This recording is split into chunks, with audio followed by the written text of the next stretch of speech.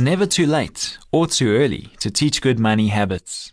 Good day and thank you for joining us for the Focus on the Family Minute. One mom wanted to show her kids how a family budget works, so she took play money from a Monopoly game and counted out the exact amount that her husband made each month. Then she started showing the kids where the money went. She set aside 10% for their monthly donation to charity and then took out money for taxes. She removed money for the mortgage and utilities and other household bills. And then she explained how much it costs for food and clothes and electricity. And that pile of money dwindled down until there was almost nothing left. She said the kids were amazed at how quickly the money went.